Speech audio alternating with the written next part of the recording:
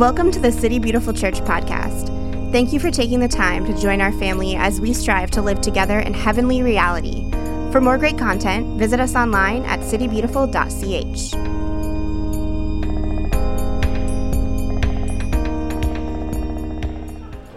Wonderful to see all your shining happy faces. Welcome today. We're starting a new series. So we've had this vision for the year. This is what that vision looks like. From the throne flows a river of renewal. So our leaders, our elders, we gathered towards the end of last year. We kind of inquired of the Lord, like, what's next? Where do you want to lead us? And we came back together after a time of worship and prayer. People shared scriptures, they shared images they felt like they were receiving from the Lord, or words, and then we kind of synthesized it, and this is where we really felt like God was calling us in 2022, that, all of last year we spent focused on this idea of allegiance, like our full embodied faith as we follow behind Jesus as our King. So the natural trajectory was, okay, so once Jesus is on the throne as our King, what happens? And so what we've been talking about this year is that sense of allegiance flows to us, but then it also flows through us. And so that brings us to our next series that we're starting today. For the Sake of the World, Hunter Bustamante Fuller follows through again with some lovely graphics. So you can commend her when you see her. So for the sake of the world, what we want to do in this series is really begin to turn outward, okay? So we spent all this time on allegiance through this last part of the series centering on Jesus. We were really looking at the Old Testament and how we find the pre-incarnate Christ through all of these different images in the Old Testament.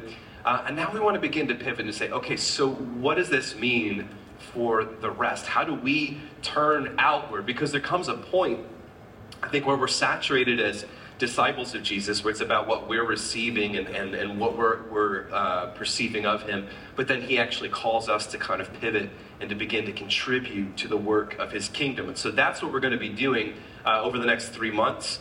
Today, I kind of want to give a really broad picture of where we're headed, honing in on one particular passage of scripture that I really adore. So I'm going to pray, and we'll just see what the Lord has for us today, okay? You with me? You sure? Hey, if you're not, there's the door, buddy.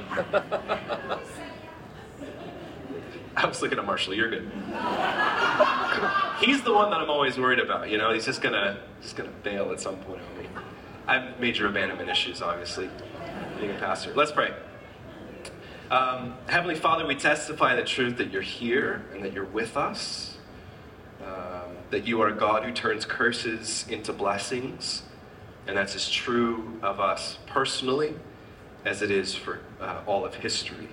That's what your sovereignty means, Lord.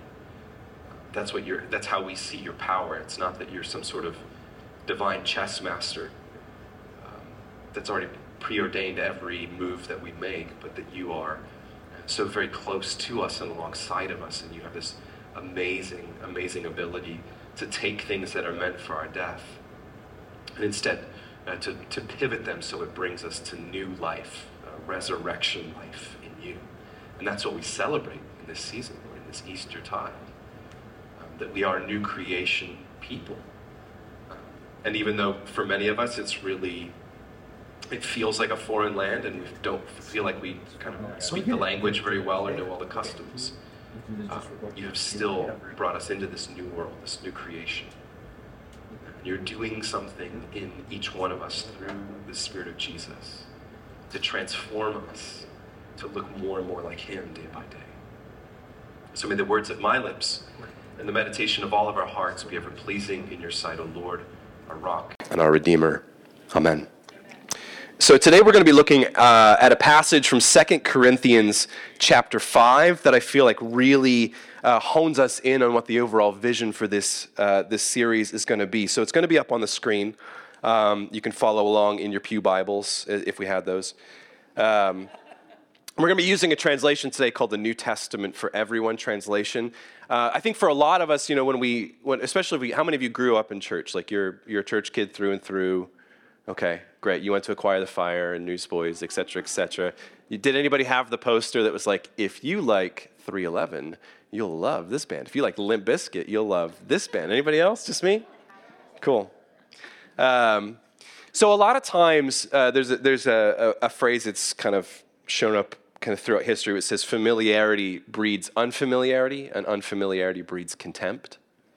And so a lot of times when we're so, we think that we know what something says, so we kind of glaze over it. And I think that happens for a lot of us when it comes to, specifically to the Bible, but by and large in the Christian faith itself, that we're so convinced that we know what it says that we don't actually know what it says. And that's where the contempt comes. And I think that, even in this series, as we're talking more about like our position to the world, one of the things we're going to talk about a lot is what does it look like for our country to steadily become a truly post-Christian society where everybody's so vaguely familiar with the message of Jesus that they're actually potentially contemptuous of it, that we're not reaching the unreached peoples per se, and like people don't know the story of Jesus. It's like it's familiar enough that people don't feel like there's really much there for them. But I think that has to begin with us in church. So many of us, we've grown up in it. We're so familiar with the story and with the scriptures that we just miss it entirely. So I think it's really nice when we read passages of scripture through different translations, because it can kind of bring things to life for us in new ways and kind of allow the word to be a living word. That's the phrase I really like for it. It's a living word because it continues to breathe new life into us as we open ourselves up. So I encourage you, even in your own scripture reading, in your community groups or whatever, pivot around to a few different translations of scripture, because I think it really helps us to keep it fresh. So we're going to be looking today at 2 Corinthians chapter 5. So a little bit of a background. Corinth was this really hustling and bustling trade city. It's kind of on the eastern shore of Greece. So it was almost this meeting point of east and west. So it's right across the water from Turkey and Asia. It's kind of the entry point into Greece and then Rome and beyond. So you see this conflation of all of these different cultures. It was a big city for its day. There was a lot of money in trade and commerce. So culturally speaking, Corinth is kind of all over the place. It's definitely a polyculture. There's a lot of different religions, a lot of different philosophies, a lot of different ethnicities, a lot of different socioeconomic statuses. And so I think even there's something really interesting. The way we can incline our ear to how Paul speaks to the Corinthians might be how he's speaking to 21st century Orlandoans, because we can potentially see ourselves in that picture. Did you know that this is now the least affordable place in the United States to live? Yes. We did it! Try buying a house, geez. But I love that, like what Paul is trying to do for the church in Corinth is he's trying to get people from all of these disparate walks of life on the same page. That was the real problem. And if you know the letter of 1 Corinthians, the struggle they were having was especially between the rich and the poor. And they were ranking according to like spiritual gifts. So there's all of this disparity and these horrible hierarchies that Paul's saying, no, God has taken apart all of those hierarchical notions of who's in and who's out and who's favored and who's not, and we're all brought into this thing together.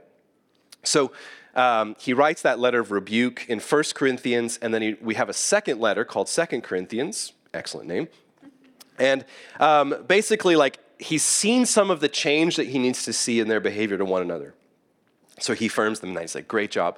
But one of the things that started to happen was that these other people, these so-called super apostles, were coming into cities like Corinth, and they're saying, okay, so Paul, he kind of gave you like half a gospel, but there's really more things that you need to do.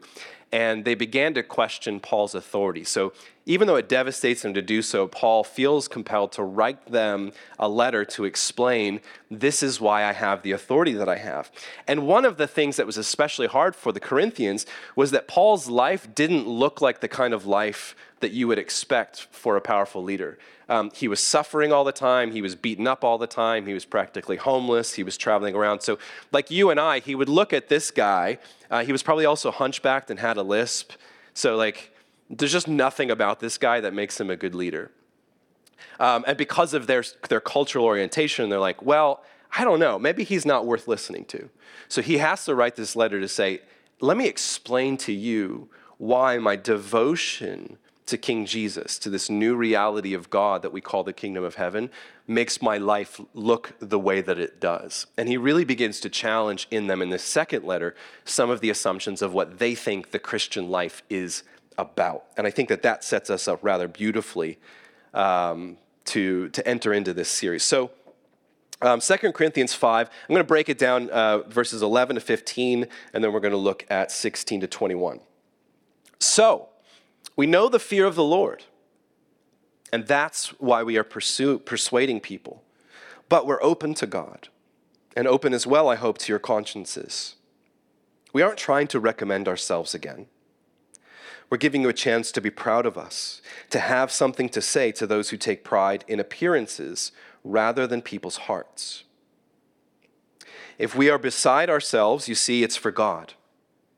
And if we're in our right mind, it's for you. For the Messiah's love makes us press on. We have come to the conviction that one died for all, and therefore all died. And he died for all, in order that those who live should live no longer for themselves, but for him who died and was raised on their behalf. So there's a couple really key phrases in this little portion. Number one, that he begins by speaking about we know the fear of the Lord. What does he mean about that? You're probably very familiar with it, that we say it's about kind of the awe and the power, the recognition of the power of God. That there's something about who God is that really should make us sit up and take note.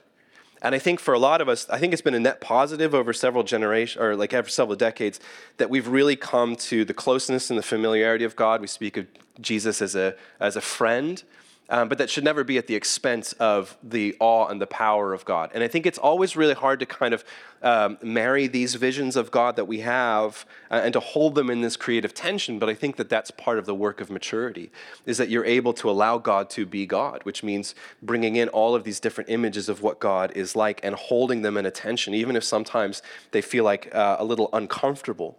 But when we live out of the fear of God that Paul is speaking of, it diminishes our need to live by other standards. We are not as desperate to impress our peers, the people around us. We're not as desperate to fall in line with certain political ideologies or certain tribal notions of who's in and who's out. Whenever we have that fear of the Lord that wakes us up to the bigness of what God is really like, that becomes our new standard, and everything else begins to submit to it. And so that's what Paul is talking about in the next thing that he says. We want giving you a chance to be proud of us, to have something to say to those who take pride in appearances rather than in people's hearts. Or in the NIV it says to take pride in what is seen. And what he's talking about here is something that I think was very pervasive in Corinth, and I think it's very pervasive in Orlando, is that we have this tendency to judge people over their behavior, their outward appearances. We look at the surface of who somebody is, and we judge their value by that rather than upon their intentions and their motivations, which are very tricky things to discern. Now, that might be terribly surface things. We judge people by the way that they dress, or how nice their hair looks, or the color of their skin, or what kind of car they drive, or who they voted for, or who they love, or you can just imagine, you can continue to place out the line after line after line, where we are judging by surface appearance. And I think it's one of those things that just we carry through us in the human story. We start from a very young age doing that, like having prejudice and discerning who is in, who's out, who's favorable, who's unfavorable from a very young age. And it's annoying when you're 5. When you're 30, it can be deadly to live that way, to be caught up in all of these very surface readings, these judging people based on their appearance or what it seems to be is happening rather than that ability to know what's in people's hearts. And that, I think, becomes the pivot for the Corinthians, why they struggled with the way that Paul lived their lives, because they're looking at the appearance of his life as this poor, hunchbacked, lispy guy who's constantly being beaten up, and he's in jail, and all of these, like, it's just, there's nothing about this guy that seems like he's the sort of person you would want to follow. Studies have shown that politicians who are more handsome do better. That says something very clear about our society. I mean, obviously that applies to pastors too. Like, you know, like the better looking we are, the more people listen to us. Which is why I'm wearing these shoes today. These are my preaching shoes. Thank you. I didn't even buff them today. I think that's the Shekinah glory just coming off of them. So that's the problem that they have with Paul. They're like, you're not handsome, you're not a great speaker, your letters are super confusing. You know, and so that's what he's saying. He's like, okay, if we're beside ourselves or if we're out of our mind, like if the way we live our life looks crazy, it's because we are so dedicated to God. It is because our allegiance is to King Jesus. And sometimes that means that our life looks totally out of the norm. And he says, and if we're in our right mind, it's for you. If anything we're saying makes sense, it's because we're doing everything we can to minister to your hearts, to see you encounter the love of God. So Paul's life looks crazy to these people, but it's because he is so wonderfully free from peer pressure. Wouldn't that be nice? Just to not be so concerned what other people think about you and to be so dedicated to what you think a meaningful life is that you just pursue that? Wow. That would be something. That almost sounds like deliverance. You know, that almost sounds like salvation. But I think this is what he's so powerful. He says, for the Messiah's love makes us press on. Or in the NIV, it says, Christ's love compels us. Because as new creation people, we are compelled to live by sacrificial love. This is what we've been looking at kind of through the passion narrative of Christ, through Easter, is that we're being reoriented to this vision of sacrificial love that we have in Jesus. That's what motivates us as new creation people. That's where our allegiances shift from surface appearances, from tribalistic notions that we find within the human narrative where we're made to compete with one another, and we're kind of delivered from that. And our new standard is the love of Christ, which is sacrificial love. Like that is the Christ pattern, to be self-emptied for the sake of the world. And I think this touches so profoundly with where we're at right now that I think the era we live in is plagued by this notion of behavior modification. I think that, you know, talking about like judging by the surface appearance, this is where the vitriol in our own country, this is where it's come from, is that we are so convinced of the surface appearance of other human beings.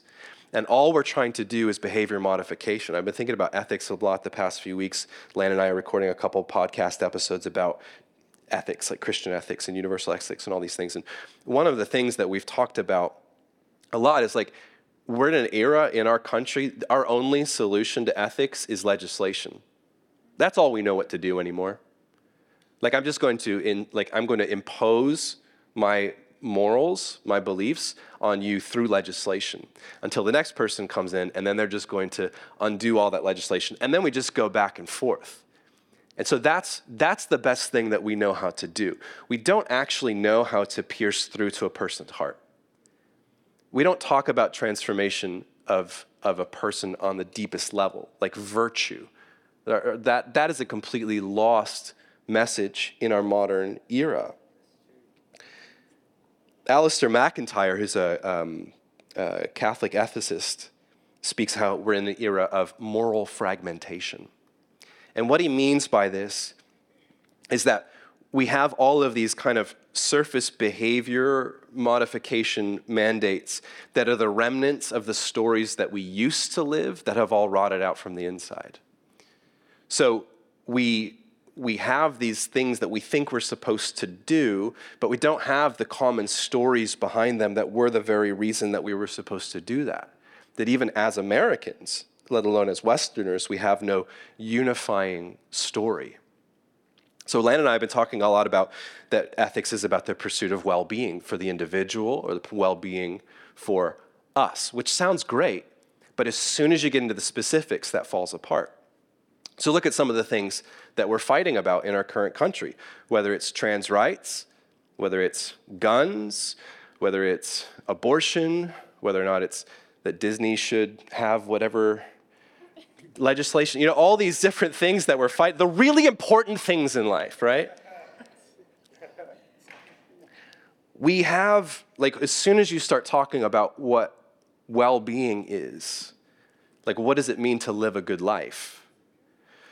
We're all in complete disagreement because we're not even living out of common stories. And I've said it several times before that a lot of the ethical arguments we have, they're positioned from radically different assumptions about what life is even about.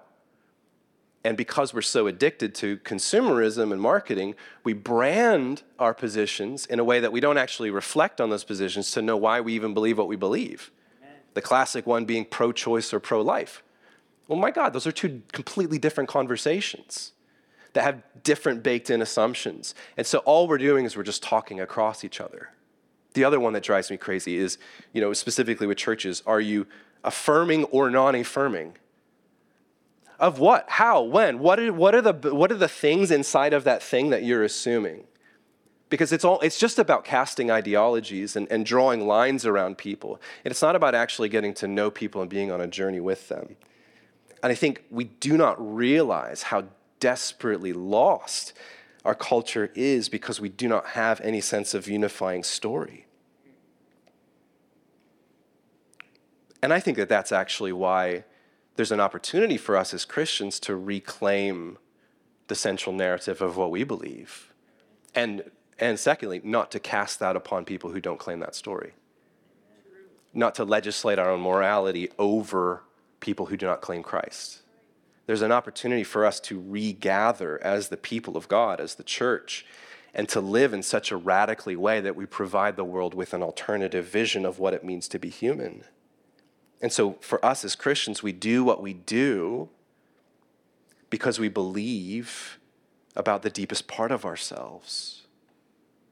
As we were just singing, that we are the beloved of God. We believe that is the core of our identity. And so our lives become about trying to faithfully embody Christ's love. Our ethics are formed by embodying that narrative of the Christ who lived, died, and was resurrected. And that's a very different way of doing ethics than what we have inherited. But we believe, as Christians, we're compelled to live according to that sacrificial love of Christ. And sometimes that looks crazy. And sometimes that looks like you and I don't fit into convenient categories of left or right or progressive or conservative or whatever it might be. It means that we just seem a little bit too slippery because we're living to a higher standard. And then the question becomes, where do we come from? And where are we headed if we are living out this narrative as Christians, as little Christs? How does that shape our lifestyle? And how does that shape our ethical approach to the world? And so Paul continues in 2 Corinthians in verse 16.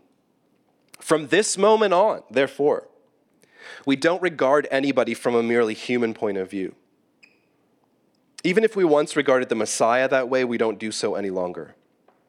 Thus, if anyone is in the Messiah, there is a new creation. Old things have gone, and look, everything has become new. It all comes from God. He reconciled us to himself through the Messiah, and he gave us the ministry of reconciliation.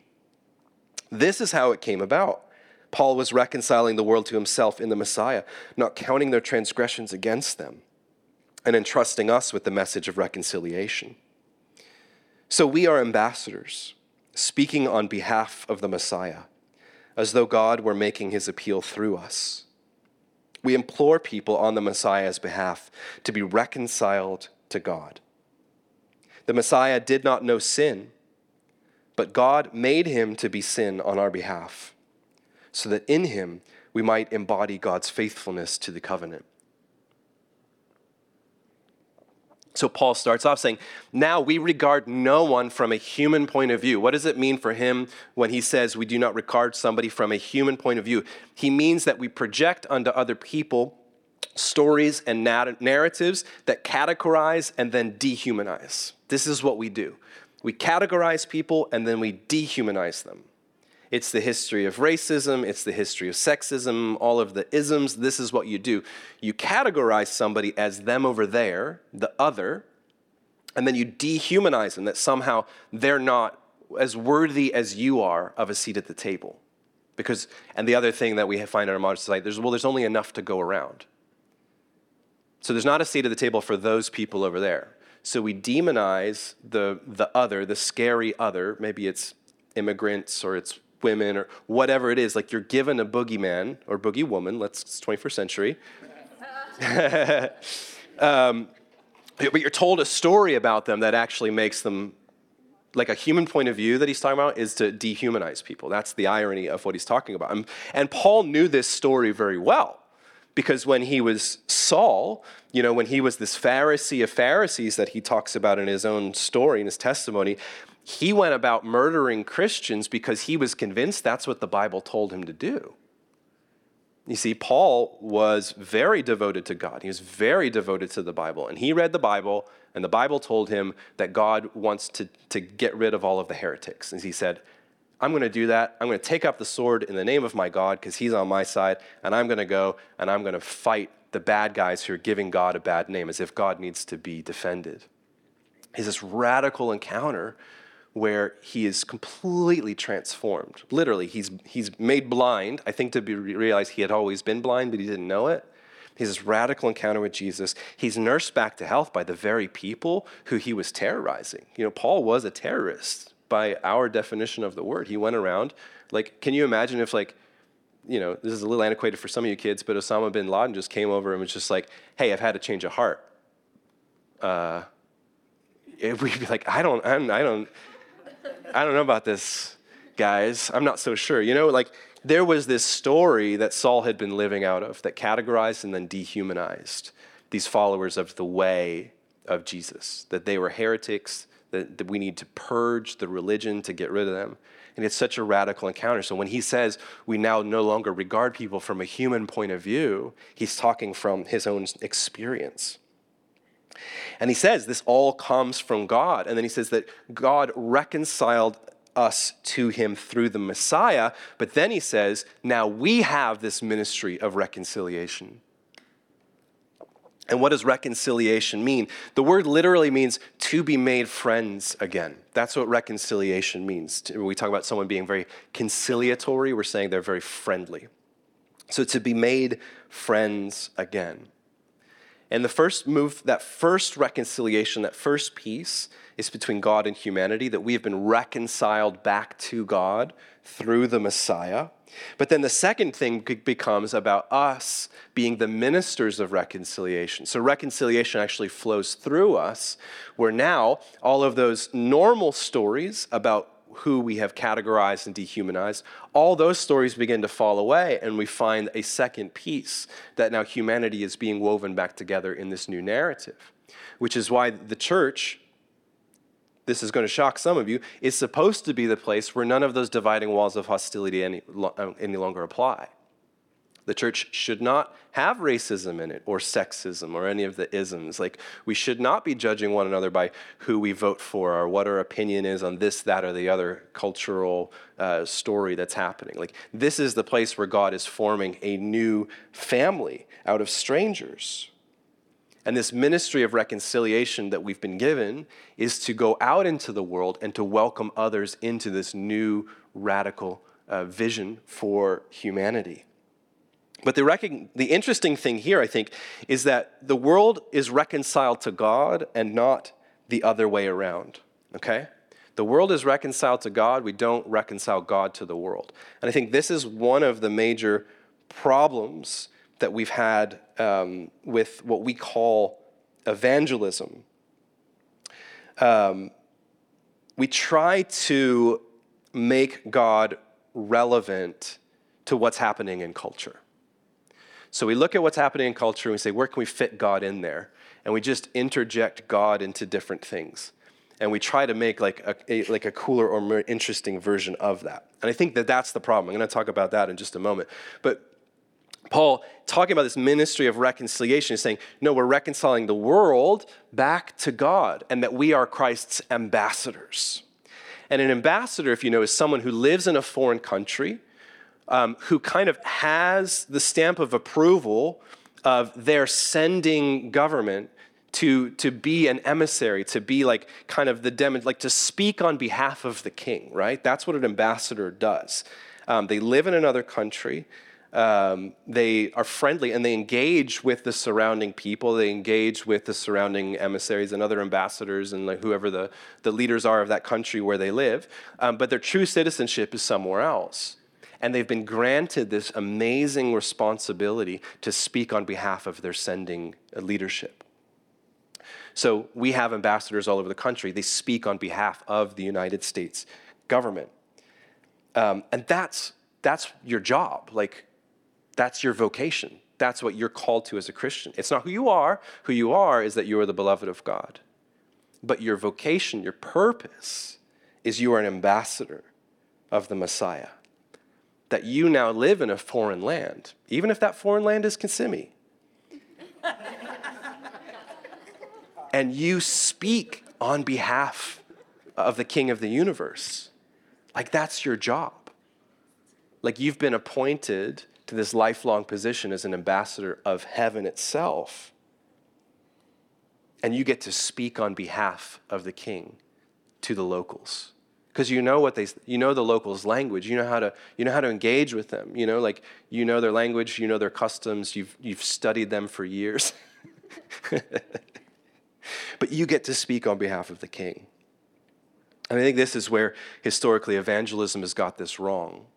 Because what we've seen happen a lot, especially kind of through the colonial period, is that Christianity was imposed in foreign lands, and it was applied to other cultures that were coming in the name of Jesus and were establishing the kingdom of heaven. But what they were really establishing was a European sense of what the church was, and that it was used as an institution in order to control people. I was having a great conversation with Pastor Shaw earlier this week, and we're talking about kind of in the Latino community, the relationship with the Catholic Church, and how that's quite different than it is like an Anglo relationship with the Catholic Church. Because in Latin America, Catholicism, by and large, was something that was imposed colonially upon the native-speaking people. And they were taking up a very specifically European version of Catholicism.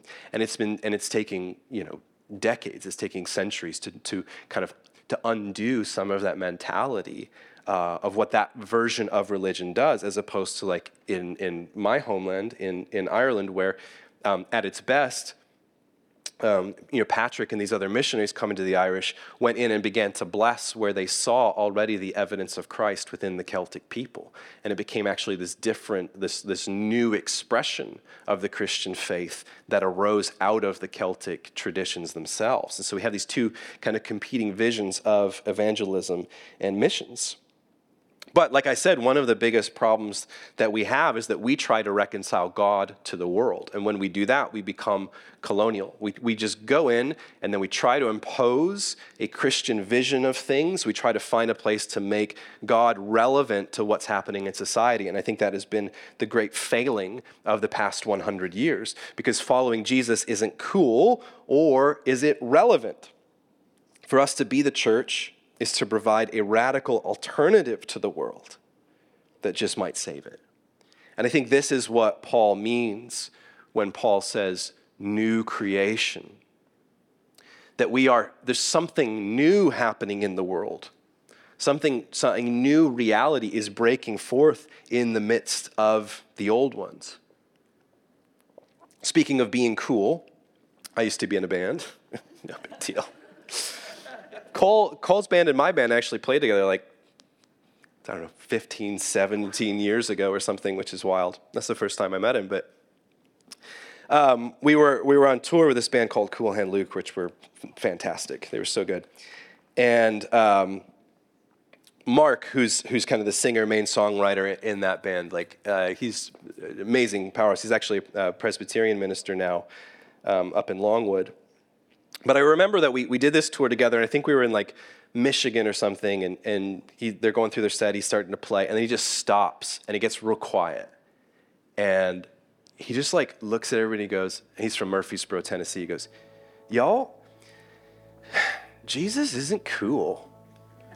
We're like, what? He's like, yeah. He's like, Jesus isn't particularly cool, man. He's like, I feel like we're always just trying to make Jesus cool, but he's not. He's better than that.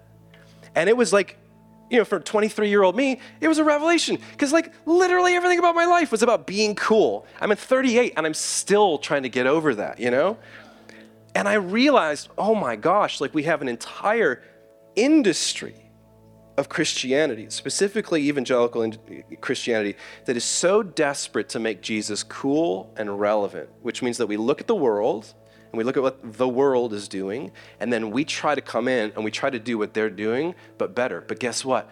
It's never, it's not better. We don't make better movies. We definitely don't make better music. We're not good at these things when we try to be cool. But there's a problem there, because what happens is that we dilute this awesome, awesome vision of what Jesus is actually like. And again, that's where we commodify him, we domesticate him, we try to put him in a more convenient package for people and say, hey, Buddy Jesus, do you want to meet Buddy Jesus? And they're like, no, he's not interesting to me. Because he isn't. Who would want to worship that? But when you encounter this radically massive vision of Jesus that Paul gives us, that the Gospels give us, that the historical church preaches, we recognize there's no need for us to find a place in society to make Jesus relevant. Let's enter into those conversations and just try to acclimate him to the climate there and see what happens. But it's actually for us to reclaim this majestic vision of the God revealed in Jesus that so captures us that we leave behind these standards of being cool or being relevant or whatever it is that we've lowered our sights for. And we begin to live as this alternative society that shows this is what it looks like when God regathers human beings under his loving care. And so what if we stopped trying to make Jesus fit into our surrounding culture? Because the only inevitable things that happen there are colonialism and religiosity, where we begin to throw Bible verses out into the world and beat people over the head with these things in order to try to get them to believe what we do. And what if we gave up on that? What if we were through being cool? What if we didn't really bother about trying to fit into surrounding culture anymore? And we began to become devoted to showing a radical alternative to the world itself. So over the next 3 months, that's what we're going to be exploring a little bit more. And I'm writing a very large project right now that's specifically about helping you discover your calling. I think it's 60 pages right now, and I'm sure it'll be more because I got a lot to say. But every Friday, I'm going to release a blog on our website that's going to be a way for you to kind of crawl into some of this language a bit more, that your calling, we all have this common purpose as ambassadors or ministers of reconciliation. But your calling, your specific flavor of that, is found when you learn how to read your story with God, when you kind of discern your personality through Christ, and as you discover your spiritual gifts that are given to you by the Holy Spirit. And as you look at those three things, kind of your calling begins to emerge in the center of those. And so that's going to be every Friday. And I encourage you guys to follow along with that. But I'm really excited about where we're going in this series. I feel like we're ready for it. I think it's going to be paradigm shifting for a lot of us. But let's stand. And we're going to enter back into worship. And I'm going to invite some of our leaders and elders. They're going to be on kind of either side here. If you need some prayer, again, maybe you just need someone to bless you. Maybe you just need someone to speak a word of goodness over you because that's what you need today. They are here to do that for you. Maybe you have something inside of you that you feel stuck. You recognize that, oh gosh, maybe that vision of the Messiah has never been as compelling as I kind of feel like it maybe should be, or I've been so enslaved by this need to be cool and to be relevant because I thought that that's what God was asking of me. And you want to be set free from that, like our leaders are going to pray for you in that as well. So I'm going to pray. I'm going to invite them to go ahead and move now. And we'll enter into worship and see what the Lord wants to do. Father, we thank you for the insane, otherworldly, uncool ministry of St. Paul. May he be to us this thorn in our own side, this vision of being completely dedicated to you and your kingdom that doesn't make sense to us, that it shakes us up. That it challenges us to reassess what we're living according to. And God, I pray that over the next 3 months, as you speak and move in our community, we would recognize this profound call you have given to us to be this alternative society, to be these ministers of reconciliation, that through us, you are reconciling the world back to yourself. That as your ambassadors, that we are to go out into the world, even places like Kissimmee, to give people a radical encounter of your love. May we be so dedicated to our true citizenship, like where we really belong as in heaven, the reality of God on earth, that begins to shape and inform and invest in us a new way of seeing the world. May we no longer see people from a merely human point of view. So Holy Spirit, would you alight upon your dear ones here this morning? We give you permission to speak and to do whatever you see fit. We pray all of this in the strong name of your Son, our Savior, Jesus Christ. Amen. Let's worship.